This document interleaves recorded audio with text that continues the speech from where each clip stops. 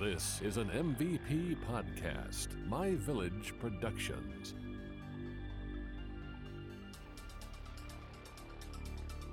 Welcome to Unsolved America, a show where we explore unsolved mysteries throughout the United States. I'm your host, Tiffany. And I'm your host, Andy, and each week we will throw a dart at the map, and wherever it lands is the location of our mystery. This week, I landed on Virginia. Virginia?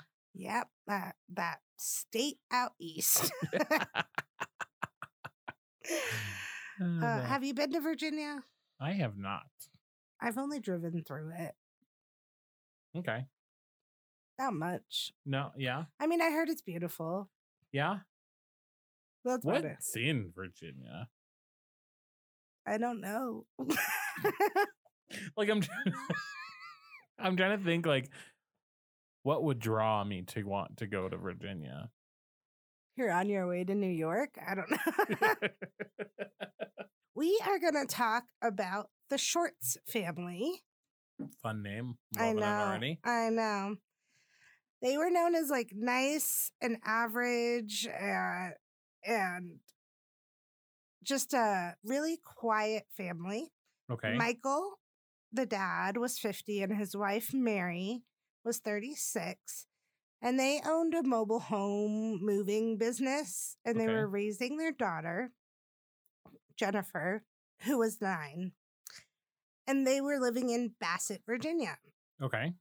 Like I said, the three were pretty quiet family. They were private, but they seemed happy. And according to some acquaintances, they tended to not cause drama or were not known for drama. Okay. But on August 15th, 2002, Michael and Mary, the parents, were found shot to death at their home, which is really sad. Yeah. Why were they shot? What had happened? Who knows? That's why we're on the show. 'Tis a mystery. It is a mystery. Unsolved.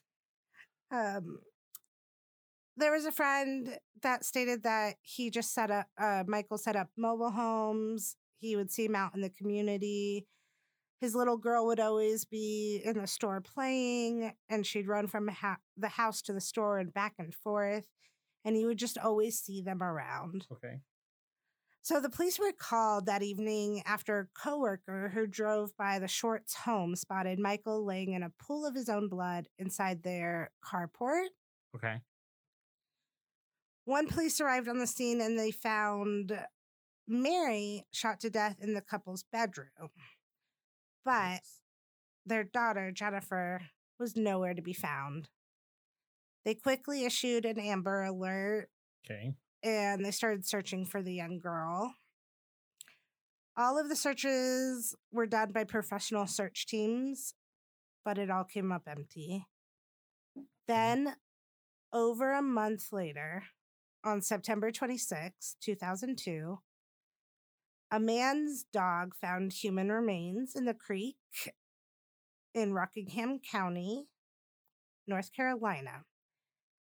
This was about 35 miles away from the Shorts' home in Virginia. Okay. The remains were sent to a lab for forensic testing, and it was confirmed to be Jennifer. She had also been shot in the head. What? I know. First of all, like, how horrible is it to shoot a child in the head? Yeah. Like, do you have no concern? Like, I don't know. I could just never hurt a child. Like, you have no... Well, I think to shoot a person in general, you have, like, very low morals? Is that... I mean, if you're going to commit any type of Moida. Moida. If you're going to commit any moida. I mean, if you're going to do any kind of crime like that, like, you have to have low moral standards. Absolutely. And a child is absolutely...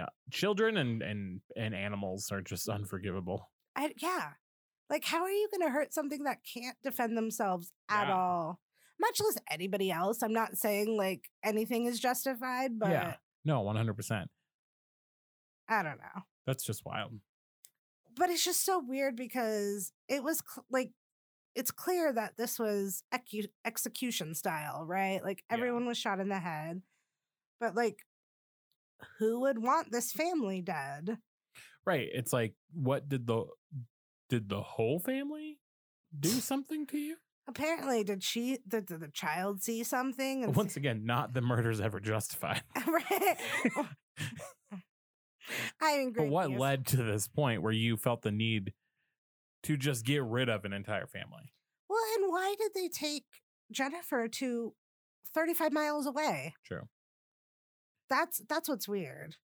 Like, did they kidnap her? And like, that's where my mind first went. It was like a kidnapping, and then maybe they had regret. Yeah, I don't know. But I mean, or they kept her for a while and then killed her. Like, it's just so weird. Why would they take the child? Yeah. 35 miles away. I don't know. So obviously the whole case went cold. Okay. No information came through. And then in 2009, there was a break in the case and the FBI released a suspect sketch. Ooh. Witnesses from around the mobile home site that Michael owned and operated said that they had seen a man near the Shorts' home in the early morning hours before their bodies were found. He was believed to be in his mid to late 40s, and he was sitting in a white flatbed truck on the night of the murder. Okay. This will mark 22 years in August. Oh, wow. Since the family was killed. And obviously the killer's never been found. The sheriff says he's never going to give up hope. And the community, of course, hasn't forgotten the case either. The bridge where they found Jennifer's remains is named in her honor. And people in Henry County described the case as sad, strange, traumatic. They organized a motorcycle ride in her memory every year to raise awareness. And they also have raised more than $40,000 of scholarship money in the girl's name. The sheriff and the police department are a little worried because it's getting to be, almost 22 years. And they're worrying that people with the information might die or forget what they've seen that night. Mm-hmm. So obviously time is not their friend in any of these cases that we ever talk about. In February 2019, the family home, the Short family home, was burned to the ground. Hmm. And the investigators didn't know whether this was like an accidental fire or the murders were connected to the fire. I mean, coincidence? I think not. I mean, but it was 17 years later, That's true. Yeah. For some reason, I thought you had said 7 years. No. So I was like, maybe even 7 years is like a lot of time. Like, yeah. They got your evidence, girl. They got it. But I mean, it's just like, it's a little weird that where this murder took place, then all of a sudden there's a fire. But like, I can understand why they might think that there's a link. But at the same time, it's so far past. Or it's like, I don't know. I feel like you hear about that every so often where it's like in a case, they'll get a new tip or something and they go reinvestigate like years later. Mm-hmm. And maybe they find something under the floorboards that like, they didn't see before or just something like that. So, I mean, maybe I think it was just a coincidence. It's probably just a coincidence. But the sheriff department actually applied for grant money recently, and they got the funding so they could get a fresh look at evidence. So when this all happened, they honestly bagged and tagged everything, they said. Like every little thing, anything that could be of use. And so with this grant money, they're starting to look back into the case and start running tests and things like that. They also said, the sheriff department said that there's probably a name or two that was put back in a really tight pool of people as suspects. Ooh. That may have never had like true light on them. So they didn't really look into them at the time. Okay. And so I think that's going to help with the forensic evidence and maybe looking back into these suspects and bringing this case to the forefront again. Definitely. The investigators say that these leads are still under investigation, but the Henry County Department is optimistic that the case will one day be closed. Okay. Well, I feel like that happens a lot with like these cases. Like there's been several that I could probably think of that we've done on this show alone where it's like they don't look at suspects because it's like, nah, it could never be that person. And they don't have anything that links them to that. They don't have any reason to suspect fully that that person was involved. Yeah. But then once you get like a fresh team, fresh group of people, I don't know, fresh captain, somebody leader looking at the case, they're like, well, wait, why didn't we ever look into this? Well, and the science, right? In 2002 versus now, science has come leaps and bounds in DNA. Yeah. There was this case that I was reading about the other day where it was like the murder happened in 1985. Back in 2013, they were able to pull DNA from like a shirt that was found on the scene. And now they're going back and they're testing everybody's DNA that lived in the building at the time that this woman was murdered, just to see if anything shows up. Like, that's so crazy. It's just like the DNA, like Ancestry.com or wherever they're checking their DNA and setting their DNA in. And all of a sudden, like, murderers are being caught because there's this huge database that they're comparing it against. Yeah. It's wild. And it's crazy too, like when you use those websites, so you agree to that. Like when I signed up for it, I told them I did not give them permission to store my DNA. Okay. I told them that they had to destroy it. Now, did they actually do that? I don't know. But I had, like, it's in my contract or just like my service agreement that like, no, you do not have permission to store my DNA. Yeah, which is good. But I mean, you could also find in 50 years a little mini version you where they like harvested it in and cloned you. I was like, no. That will literally never happen. No, I'm talking about cloning. I know that will never happen. Naturally, in the natural. And if it does, I will be fully aware. Because it was what? Intentional. That one drunken night. It was done through a surrogacy program.